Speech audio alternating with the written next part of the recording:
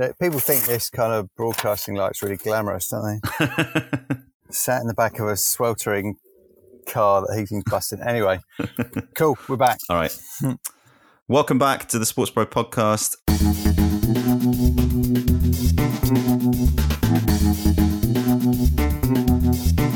Hi, everyone, and welcome once again to the Sports Pro podcast. My name is Owen Connolly. I'm the editor-at-large at Sports Pro. Hope you're well. Very happy to be back from a little break, and very happy as well to welcome back Sports Pro senior contributor Matt Rogan. Hi, Matt. Hi, Owen. We missed you when you were on your break, although it was just the seamless operation you'd expect, I'm sure, without you in the saddle. Well, I'd hope so. Certainly sounded pretty good from where I was sitting. But yeah, Matt, we're going to be talking, we're going to be doing something we've done a lot of in the last couple of years, which is talk about the 100, the ECB's new short format cricket tournament. But we're going to be doing something we haven't done, which is talk about the 100, having actually seen it. The finals played at Lord's on Saturday. Southern Brave capitulating in one game and then holding strong in the other. Oval Invincibles winning the women's tournament with a fantastic performance in that final. And then Southern Brave seeing off Birmingham Phoenix in the other one. That was all great and very exciting, but it obviously still leaves a lot to consider around the tournament, a lot to talk about. And that's what we're going to do now over the next kind of 40 minutes or so. I mean, there's been so much kind of angst and anguish and pontification around this tournament. What were your impressions of it when you actually saw it on its feet over the last 4 or 5 weeks? So I guess I come at this as somebody who's worked in and around cricket for the last 10 years or so in my time at Two Circles, but also bumped into it slightly by accident with two kids who started off playing tennis and football and have both ended up as cricketers. So I come at that now as a cricketing parent, someone who's taken both kids to watch the 100. So we went down to the GS Bowl twice to watch the Southern Brave, both the women and the men, of course. And also involved for my sins in managing a junior team now, a local cricket club at Aston Rowan. So slightly by accident, I've sort of ended up seeing the 100 from all sorts of different perspectives, and in fact writing about it in my book as well. So I guess my initial reactions probably stem right back as a consumer, probably stem right back to seeing my kids being slightly confused a couple of years ago by watching my kids absolutely transformed by the draft way back when. Seems like an age ago, pre-pandemic. And that whole notion of a draft is obviously something that's very alien to any of us in the UK sports marketplace. And then sort of just a little smeltering of continued interest on their part in what the tournament was going to be, whether it was still happening, whether our tickets that we bought for last year were still going to be valid for this year. And in a way, maybe that other sports might not have, or other events might not have lodged in their brain. I don't find them asking me the same questions about the cancelled Euros football, for example. It was definitely something as cricketers themselves that lodged with them. And I have to say, through this very intensive tournament period, going to a couple of games, sitting through several rain showers in Southampton, buying a few copies of the Cricket Attacks trading cards that were on sale, watching some of the Lego promotions, they and through them myself have been thoroughly drawn in by the whole thing and ultimately very impressed. Yeah, I mean, it's interesting you bring up the draft because that reminds you of one of the ways in which it's been a different experience, different tournament from what was originally expected, because you had, I can't remember the exact number, but somewhere between 30 and 40 pullouts because of COVID across the men's and women's competition. And some of the real world-class players, the Steve Smiths and Elise Perrys and Kyron Pollards of this world. But the ECB have released some statistics that suggest it's been a pretty decent success on their terms in the last month. 16.1 million people watching across the tournament on television. I'm never quite sure what to make of those kind of slightly cumulative figures, but 57% of viewers, they say, had not watched any other live cricket this year. Finals day peaked at 1.4 million viewers for the women's game, 2.4 million for the men across the BBC and Sky Sports. 510,000 tickets sold. 55% of those attending had not bought a ticket in this country before. And I think probably the big headline stat that has delighted most people, I think, whether they were skeptical about these tournaments or not, is the 267,000 aggregate crowds for the women's tournament. Let's unpack some of that. Let's start with the women's tournament. That seems to be the kind of unalloyed success in all of this. What worked there? What worked there? I think the women's tournament began to work actually 2 years ago as well during the draft. I think the women's tournament began to work the minute the women's tournament draft was with the men's tournament draft, and the mindset of the organisation from the very start was the 100 was a competition for women and a competition for men. And I would challenge you to find a single piece of marketing around the event for the last 2 years, on the grounds, activation, positioning, athletes put up for interview, anything that wasn't entirely balanced in the way that the proposition was run. Sure, the men were still paid more, but that was very symptomatic. I think that the prize money was equivalent and balanced as well.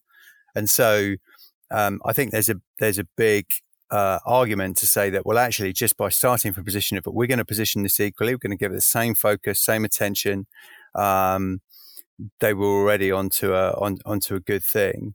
And when pivotal things happen, like, as you say, athletes did pull out of the competition, the women's tournament actually were extremely effective in replacing those athletes.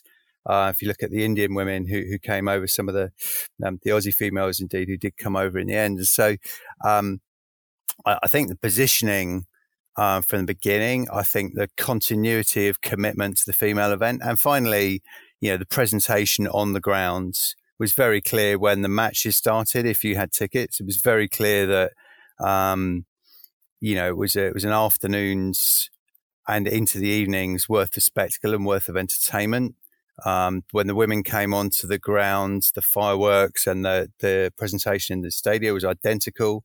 The live music bands were positioned in exactly the same way, and it goes back as to some really simple things in the marketing as well. So, for example, when my kids did manage to persuade me to buy them a few packets of the cricket attacks that they sort of created to put themselves on a level with match attacks from a football perspective that Topps produced, you open the packet and you're as likely to pick a platinum female star as you are out as a male star. And so that equal positioning, I think, has been fundamental. And it reminded me a little bit of when the London 2012 organisers said, no, we're not the London 2012 organisers for the Olympic Games. We're the London 2012 organisers for the Olympic and Paralympic Games. And across two propositions, they were completely balanced in terms of how they focused it. Obviously, now we're looking at a gender balanced conversation, but there was absolutely the same remorseless balance in their focus.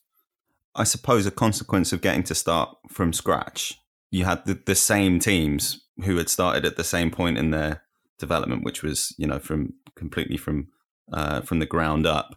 So you had the same sponsors who had the same incentives to promote each side of the coin. You have in football, for example, some clubs do a very good job of promoting their women's teams, but they ultimately started 75 years or 80 years or 90 years after the men's teams, and they're in competitions that don't have the same profile. Yeah, that's right. And I also think there's something in that positioning of a women's game in the afternoon before a men's game into the evening. I took 3 11-year-old girls to watch the Southern Braymer, the GS Bowl, at 3:00 on a Saturday afternoon, and I was never going to get away with, for my wife, let alone the other two kids' parents, with bringing them home at 11:00 at night. So we just stayed for the women's game. So actually, in terms of the family positioning and proposition, having the sort of 3:30 start for the women's game really worked. And the atmosphere and the crowd and the engagement for those games in and around what was going on the pitch was just as strong, and in some ways stronger than the men's game, by which point, by the men's game, maybe there are a few more groups of, let's be stereotypical about it, a few more groups of guys who come for a few beers, who actually were less focused on the action than the family skewed crowd were during the afternoon on the women's game. I mean, the other thing that struck me watching it as it developed, and I will admit to, I've watched women's games before, but it's not a world I know as deeply as the men's game. And actually seeing some of the stars emerge, whether they were young English stars like Izzy Wong and Alice Capsey, or seeing some, the real elite superstars like Marizanne Kapp show you how good they are on that stage, was kind of the point of the competition. And if you were coming to it as a fresh viewer, as a very casual or completely new fan, then it's quite an effective way of positioning it as well. And frankly, the action on the pitch was terrific, and I've got to know my cricket over the course of the last 5 years, but I wouldn't say I'm by any means native. And to me, the bowling actions, the pace, the variety, the quality of the batting, was an excellent spectacle. And that's the pace of growth in the female game. I have an 11-year-old daughter who plays with the county stuff, and the time and focus and attention going into the female game from grassroots up is a sea change in the last 3 years. And that's exactly why the 100 was necessary, so the ECB could continue to generate the funds to plough into the female game. And so, any perceived gap in quality between the female game and the men's game is even smaller in another 3 years' time. Let's talk a bit about the format, because it's something that probably got less attention as it went on. And if we walk it back a little bit, maybe it reminds us of why this was such a challenge in the first place, to do something like this where you're building something brand new, because you're kind of explaining it to people when you don't quite know what it is yet. What it ended up being was basically a 20-over game with 5 balls aside and a couple of other initiatives to speed things up and make it easier for people in the ground, easier for TV, less of the kind of drift and stretch that you get in an elite game, especially where there's so much going on tactically. I have to say, some of the things that took me a while to get my head around when I was watching the first few games on television. Like, for example, I was still found myself counting to 6 on the overs, and then found it was 5, and then the bowler had changed, and so I had to remind myself of what was going on. I found, in terms of watching the live spectacle, all that stuff just flowed really well. And actually, they're not that complicated things to get your head around. And the most of the in-stadia graphics I thought were very well done in terms of navigating the viewer through it. I didn't find personally some of the on-screen graphics quite as easy to follow sometimes, despite knowing my cricket and knowing my data. I might maybe have moved a few of those things around, but I thought it did just take some of the complexity out for the viewer, for whom that complexity is absolutely still a challenge. My folks come to watch my kids play cricket, and it's confusing if you're earlier in life or later in life trying to get your head around a new sport. Anything you can do to take some of those barriers out, I explain it to my mum pretty much constantly at the side of the boundary, is really important, actually. And so there were small challenges, small changes in terms of format, but personally, I think they made quite a big difference. I do know that the next 3 days for my sins, I'm taking my son's cricket team on tour just into London. And I do know that 6 of those boys independently have asked me whether on one of those days we can play a 100 format against the opposition teams. And I also know that as managers of those various teams, we're quite likely to do it, because little things like not changing ends every 6 balls, but changing ends every 10 means that we can bullet through a game of the 100 in about 2 hours, 20 minutes, as opposed to 3 hours. And for kids or people after work or whatever it might be, that's a pretty meaningful difference in terms of the potential for the format to roll out from the pro game. And I think there will be people who will contest some of that and say that they would actually like to see this go back to T20 and have the alignment maybe 5 years down the track when it's bedded in. I've got kind of mixed views on it, but the thing that definitely struck me, if you think back to the first press release, and we're getting very inside baseball here to kind of mix up our metaphors a little. But if you think back to that first press release, and they were post-rationalizing this 100-ball tournament, but they were still thinking in terms of overs, and it got very, very weird and complex. And it felt like you're introducing things to a sport to make it attractive rather than removing barriers. And I think perhaps what they came to understand as they were putting this together and getting it on its feet was that it's actually the removal of barriers, and it's the streamlining that other sports can look at as ways of attracting new fans and being less intimidating to new fans. Yeah, perhaps. Although, the hard truth is that cricket has innovated through fairly large chunks of its history. Way back in the day, there used to be, regularly you'd see games like 11 players against 22 players as a betting spectacle. And so, innovation and changing formats and structures and things has always been part of cricket. And it just so happens that the early part of this century, we had a bit of a fallow period in that regard.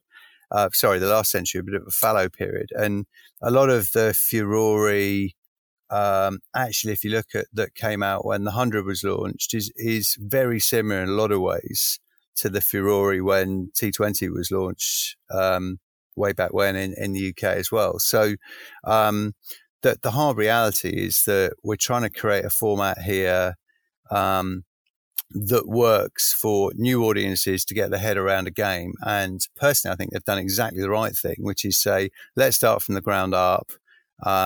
Think about what the format will be that will work for newer audiences, make it simpler, work for TV, enable us to commit to a contained slot, which is important when we're going onto mainstream television. And sure, we're going to try and explain that to the hardcore audience in the context of numbers of overs and so on. But that's a secondary priority, actually. And I know it's hard for any sport, those that love the sport and trail up and down the country to watch counties and so on, to hear a new idea rationalized slightly secondarily in the context of the terms that they're used to. But I think it's really important to start with the new audiences you're looking to attract that's there, as opposed to iteratively change a product you've already got. As much as anything else going forward, the ECB needs both T20 Blast and the 100 to be differentiated, segmented, successful, both in terms of broadcast and in stadia properties, in order that they can have a clear line of sight for long-term financial sustainability. So they're not looking to destroy T20, anything but.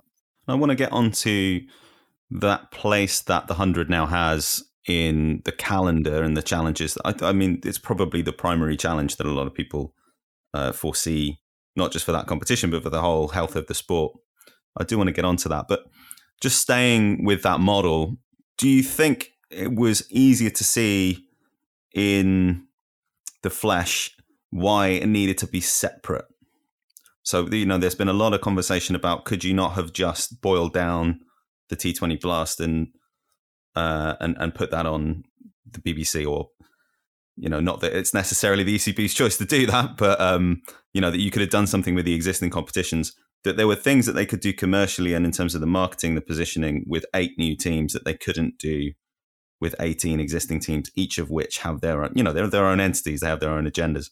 So you mentioned the Lego promotions. I think even though there was a lot of derision about the fact that they were crisp companies, the fact that you had one company sponsoring all the 8 teams with 8 different brands, that kind of thing. Do you think that some of that made more sense once it was live? Well, if we start with the notion of did it make more sense to do it from scratch rather than have a T20 Blast competition? I don't believe incremental tweaks to T20 to try and find a mainstream broadcast audience, maybe to try and simplify the proposition in some areas, would have got anywhere near the financial upside that the ECB needs, anywhere near. And that brings me back around to what I was saying around both need to be successful at a broader engagement and positioning and profitability perspective. And we need to remember when I say that the ECB's it's a not for profit, and every pound it makes goes into growing the women and girls game around the country, goes into supporting the clubs that are trying to get their head around how they maintain wickets on the back of climate change, goes into supporting the growth of cricket. It's one of the few games that is genuinely compelling to some of the ethnic minority communities in our city centres, goes into pathways for kids up and down the country, yada, yada, yada. So on the back of serious challenges to the attractability, if that's even a word, of the Test game internationally, and certainly the viability of the commercial broadcast rights that go with the Test game internationally, the ECB has pockets of funding, of current funding, let alone future funding, that it needs to find ways to protect. And so two domestic properties that drive profitability is fundamental to that. And the hard reality is it's a lot more challenging to do that with a 16-team structure than it is with an 8, where you can take a month, start from ground zero, try and drive both reach in terms of new broadcast contracts that overlay the current ones, in terms of new audiences with revenue at the same time. It's extremely challenging to try and deliver reach and revenue together, and they've managed that. And the fact that they've managed that whilst creating an event that's profitable in year one, frankly, I think is staggering, and extremely impressive. One of the other pockets of funding from the 100, of course, goes back into the first-class counties and the county game around the country. And so, of course, there is a trade-off there in terms of needing to take an intense schedule of time and move around things like the one-day competition, move around things like 20 Blast into other pockets. And frankly, I think that's been particularly challenging this year because, of course, we were still in not full lockdown, but we're in a more challenging situation during 20 Blast. That meant that the proposition couldn't be as compelling as it has been to spectators in the stadia in previous years. And that's why the next part of the change journey, I'm sure if you speak to anyone at the England World Cricket Board, they'll say, really pleased with year one. Year two's got to look like a more differentiated proposition between the two events, both with calendar slots that work and so on. But I'm sure they would have bitten your arm off for the success that was this year in a hugely challenged cricket schedule. Yeah, and before we start talking about some of that change and what comes next over the next few years, what will the ECB be looking at, and what should rights holders be looking at in let's say the next 6 months, because they've got this immediate data, TV viewing figures, ticket sales, etc. What's the work that's going to go into setting themselves up for year two, and what can other rights holders learn from that as well? Over the course of the last few years, rights holders have become a lot more aware of the opportunity and frankly the responsibility that comes from the industry vernacular would be shoulder programming. So effectively taking your event and then trying to grow the lifetime of it, both pre and post. And with things like the draft, for example, it's just one way in which newer events that are built in that way can create compelling content at different places during the year, as opposed to it all being in a really intense sort of few-week period. And if you look at the way, the Olympic channel is trying to support that for the Olympic Games and so on, I think we're seeing more and more of that. And clearly that's related to not needing to be wholly reliant on broadcaster coverage and having more of your direct audience that you own and can serve with that content. I would suggest, and I'm not involved in Two Circles support of the ECB any longer, but I would imagine that the conversation over the course of the next few weeks, months, will be absolutely about how they take that sort of differentiated conversation to different levels, to different audiences, and start to stage engagement with the game using the 100, but using all the other assets that the ECB have at play. So, for example, I know they've been delighted by the way in which they can evidence attendance at 100 through to turning up at the cricket club while I'm recording this as young groups of children to take part in in Dynamos, for example, which is another of their new products that's launched this year, been really effective for that sort of 7, 8, 9, 10 age group, looking to start to get them comfortable with the hardcore game and so on. So that's the real beauty of an organisation like the ECB. If you can have your kind of marquee broadcast and attendance products working really well for you, you can push audiences very compellingly into the grassroots of the game. Sally Munday, actually, who was chief executive of UK Sport, told me a story for the book about the work that England Hockey did in terms of capturing a live audience at attendance in London 2012 and being very proactive in pushing that live audience in to try hockey for the first time in the clubs after the games. And hockey was really the only sport that managed to get an experiential component to the Olympic Park. And it worked brilliantly for them to the extent that they had waiting lists actually after London 2012 for a number of their clubs. And I noticed that the ECB had been really proactive around pushing that attendance product into and viewership of the game into products like Dynamos. So, for example, if you look on Sky Go now and you look up you kind of have a potter through the edited highlights of all the games, you can also watch a primer for Dynamos cricket. As part of that, you can also watch some of their trailers they've done with Lego. And that's the real beauty of being someone like the ECB, who's responsible from everyone from, Joe Root at the top of the game with Ben Stokes and Owen Morgan through to 7 or 8 year old who might turn up at the cricket club for the very first time. Owning that whole supply chain means they can make the 100 really effective right across it. Yeah, and not to get too into sins of the fathers, but one of the issues that people talked about in 2005, which for international listeners, England beat Australia in the Ashes, and it was a huge kind of surprise success on free-to-air television, was that you had basically kids going to local cricket clubs who didn't have a place for them. So they just didn't have the staff. There wasn't a pipeline for this new attention to be converted into a kind of lifelong interest in the game. There wasn't the supporting framework. And then, of course, the ECB had already sold the rights lock, stock and barrel to pay TV for the following year. So you couldn't capture that moment in time. And I suppose there's a bit more sophistication now in the strategic planning that goes around that kind of opportunity. Yeah, it's hugely impressive and really multi-channel, actually. If you think about the marketing that you as a ticket buyer get after a game, if you think about some of the things I mentioned on the Sky Go platform, so for kids as well as adults around the 100. If you think about the infrastructure they create for every child who comes down to one of their experiential products at a cricket club, it's free t-shirts, free bats, yada yada yada, and the clubs have to put people forward to be trained to be able to deliver those products to a good quality. Our cricket club happens to do it on a Friday night, and so we kind of recommend the parents don't leave the kids at the club because the parents are delighted because the bar's open.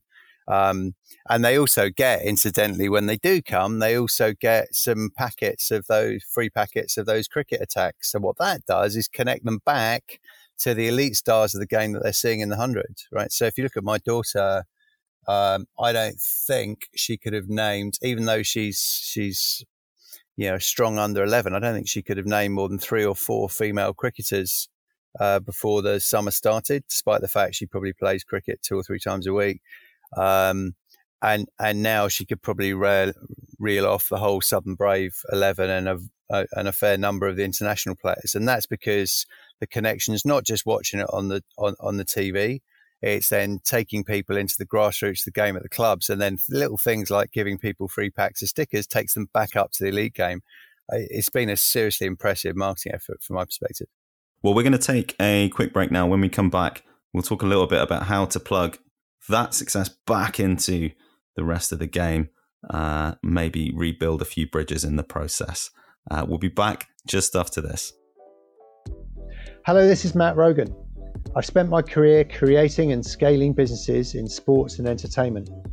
And now I'm trying to find out how businesses can best make their way through these extraordinary times. So together with Sports Pro and with leaders from inside and outside sport, I've created the Playbook series. It's the place to go for agenda-free, pragmatic advice to navigate your organisation through change. Catch up on our library of articles and podcasts and learn more about how our new labs program can help you succeed. Head to sportspromedia.com/playbook to find out more. Welcome back to the Sports Pro podcast. Matt, we talked there in the first part about the 100 in isolation and the way it's overcome some of the challenges to get going in this kind of COVID era especially. But of course, the broader challenges are those to do with convincing the wider cricketing community that it's for the greater health of the game, and also fitting into what is a very, very busy calendar in England and internationally.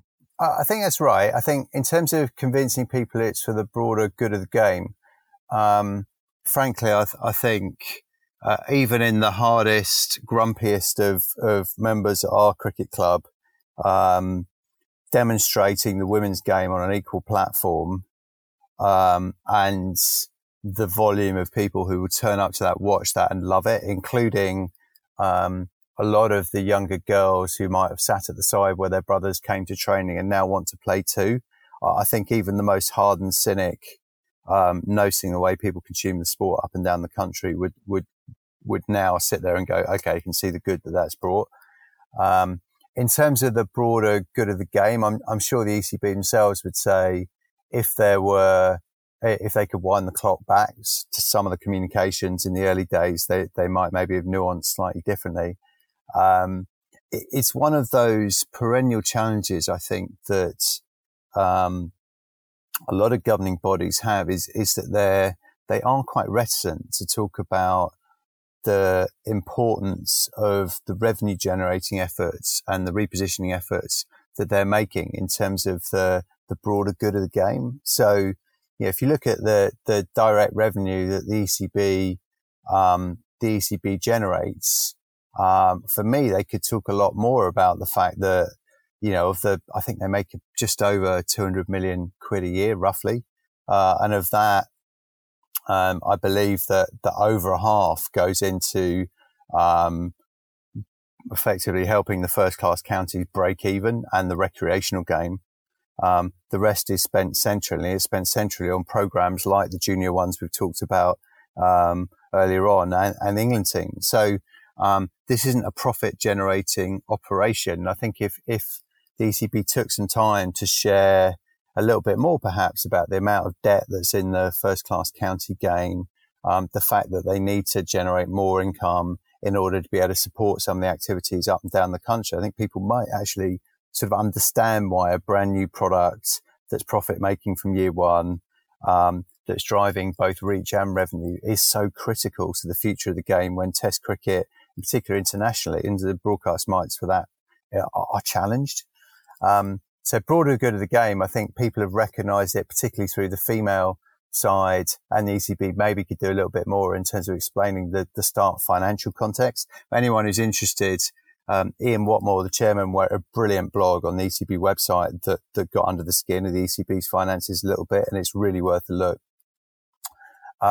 In terms of the calendar, it's true that it's felt a little bit disjointed at times this year as we've wrestled with COVID bubbles, several tests at single locations, women's test opposition not being able to come over after all, the women's game as well as the men's game having to move competitions around pretty materially in order to make space for the 100 and the other tests.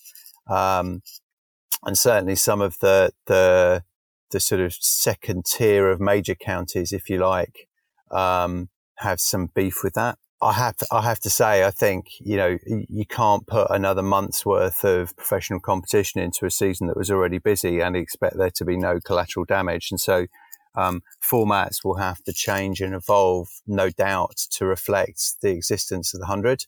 At the same time, understanding a bit about the ECB's financial, opportunities as well as challenges, I have to say, I think it's going to be a compromise that's worth making. And frankly, if it makes some of the counties up and down the country think a little bit sharper about how they refine their marketing proposition at a local level, I think, perhaps a bit of competition in the friendly sense is no bad thing either. We'll come back to some of that repositioning of the county game and perhaps the appetite for change that might now have been stimulated a bit.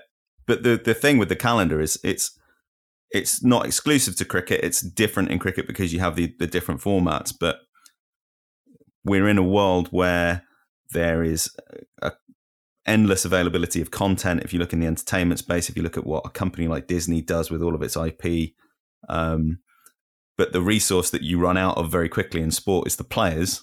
We're learning that in football. We're learning that across the board, really, with major sports that are just trying to stuff too much in, and there's too many stakeholders, and no one is kind of quite willing to take that step back. I think that's true. And while I would argue you can get away with slightly more, perhaps, in terms of games on pitch physically from a cricket perspective, but over the course of of a year for a single athlete, we've seen over the course of the last year, haven't we, the mental toll it takes. I notice it in my kids. It's an extremely taxing mental sport to play. I do think we'll see more and more the kind of top tier of cricketers become specialists in the sport in the format of the sport that they play. I don't necessarily see that as quite as bad a thing as some other people do. You know, if you look at, to take a really extreme example, if you look at swimming, or you look at athletics, you look at any of the Olympic sports, even rugby to an extent, you know, either you play 7s or 15s, you do fly and front crawl, you sprint, you know, and I think we might see an extrapolation of that with cricket. There's no rule that says everybody needs to be able to do everything. And yeah, I think we might see sort of an increasing prevalence of stars in certain types of formats. And while there's still significant broadcast rights and attention and appetite in England and Australia as well for Test cricket, then I think that will continue in Test cricket as well. But that's the only way I see us addressing the multiple need for different formats and ultimately looking after the players too. Yeah, because of course there's always going to be an appetite for a fan to watch a day of Test cricket and then an evening of the 100 or whatever county or franchise competition they happen to be watching. You can't have the players at both of those games, and you can't really have them both, you know, involved with both competitions for a serious period of time. Sure, but I also think you might get to a point in 5 years' time where certain people say, well, actually, I only enjoy watching Test cricket, and certain people say, in particular younger audiences, say, well, actually, I'll take the 100 or T20 and I'll watch it with a beer in the pub. That's, you know, I don't want to do a whole day of Test cricket, and that's okay, isn't it? You know, it'd be exactly the same with people who sort of say, well, you know, I like watching sort of endurance running, but I'm not into sprints or whatever it might be. You know, so those sports that are genuinely global are also going to have to recognise that to look after the athletes, they have to be more differentiated in their proposition as well. This feels like something I've talked to people about the entire time I've written about sport, and it's feeling the broader question, or the narrower question, in fact, about the quality of red ball cricket in England, longer format cricket, and the quality of players is one that I can always remember happening and trying to concentrate talent and stuff like that. Is there enough thought that goes into the presentation of red ball cricket outside of a few test matches, a few test series that get very high levels of production? I don't mean that you need to have the DJs and the razzmatazz that you have involved with T20s or with the 100, but is there enough thought about what that experience is like, and perhaps how you could modernize that while also staying true to the traditions and the integrity of it? I mean, one of the things, just to preempt it, one of the things that strikes me is you have counties playing games at perhaps too many games in empty stadiums when in fact they could go to lush out grounds and, you know, create a more intimate experience there. I know they do that for periods of the season, but, you know, perhaps that should be a greater emphasis. Are there ways that you could concentrate the talent a bit while also retaining the role that county teams play? Perhaps they have a stake in another representative competition. Is there enough of this kind of discussion that goes on without it becoming too emotive too quickly? I think there's a lot more discussion around things like that than you might realise, because, of course, being slightly stereotypical, those people who are at the Uxbridge Outground of Middlesex on a Tuesday afternoon with their picnic, watching the second day of a county championship game, are probably those who would have the biggest heart attack at you mentioning change to the sort of traditional Red Bull structure. And so I think the approach they're taking, which is iterative, careful, sensitive change, which has generated some results in the international games. So, we had a World Test Championship final, didn't we, over here this summer? Necessarily over here this summer. So I think, and indeed, I think some of the ways in which they're just gently innovating and doing good too. For example, the Ruth Strauss Foundation tests we last saw in England as well. I think they're trying, but also respectful of the fact that if you looked at the sort of hardcore cricket audience, the long term, probably the most perturbed by what the 100 might represent from their senses to their hardcore experience, they're going to take it slow. And I don't think that's necessarily a bad thing. They're also, you would say, that audience, those that are compelled by the county game are going to be most averse to things like you saying, well, can we concentrate talent, have slightly fewer teams and so on and so forth. And from a pathway perspective, in terms of junior cricketers coming up and down the country, having 18 counties where they can go and play first class quality fixtures and also play second team fixtures in somewhere that's closer to their homes and things, actually offers a really good developmental pipeline. The minute you start taking some of those away, it becomes a problem. So it's a bit of a balancing act. And my suggestion in that regard would be it's actually just iterative change in that audience. However, things that create more eyeballs on the Red Bull game, like more use of outgrounds, for example, like the use of festivals. So the Scarborough Festival, for example, that does so well up north, to create a calendar event that happens once a year. Those kind of things, I think, probably could take a little bit more focus and attention. Let's look at what else goes into a project like this, or what else goes into an ambition like this was meant to deliver, which is building a new audience, which is bringing in new fans, perhaps removing some of the levels of intimidation. I don't mean, I mean soft intimidation, the fact that people are coming into a new space and they perhaps don't fully understand it. Not every rights holder is going to go out and launch a brand new competition and spend a lot of money and have it, broadcast on national television and all the other things that go with that. They're not going to have the same kind of commercial backing and incentive, but there are going to be things they can do with their structures and things they can do with the way that they reach out to people that will broaden that audience that perhaps don't get as much attention. What are some of the things that they need to be thinking about? At the simplest level, I'd have said ECB's approach in terms of its gender equality through the 100 has been both exemplary and will very soon be the minimum standard required of any sport. So if I was sat across a sport that couldn't look itself in the eye and think about its positioning, then I would be looking to address that extremely quickly.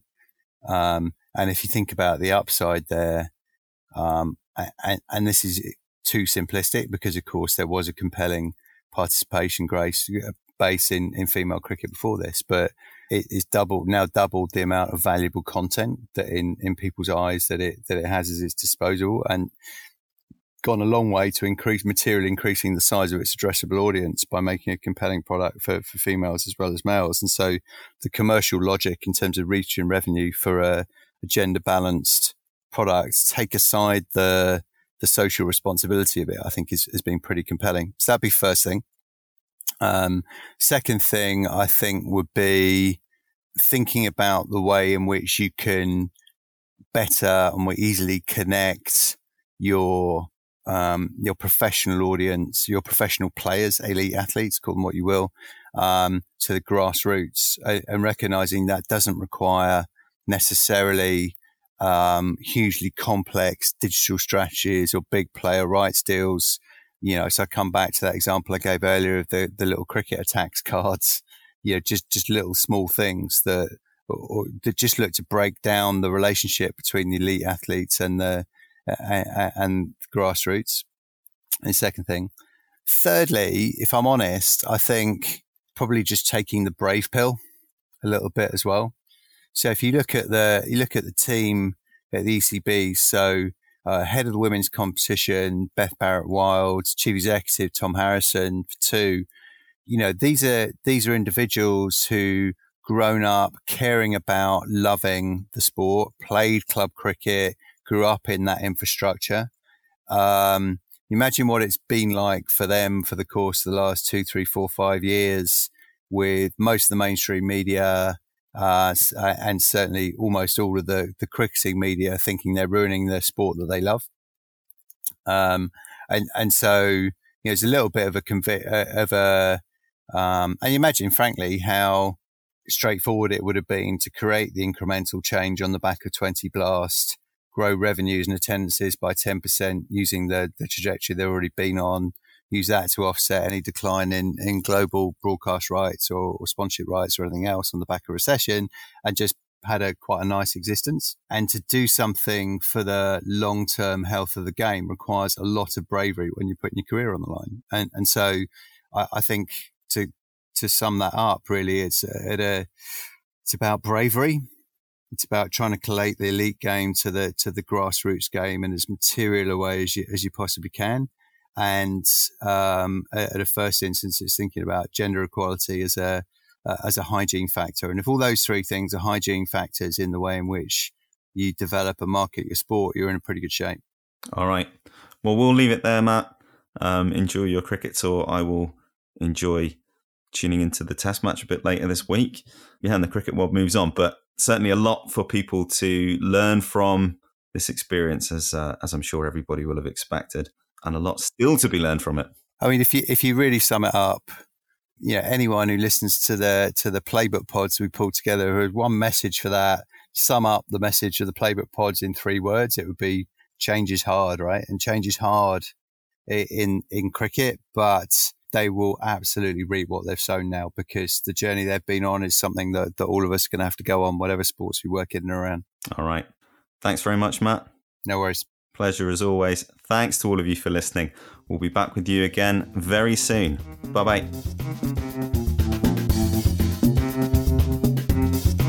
The Sports Pro podcast is published by Sports Pro Media. The producer is Ed Dixon.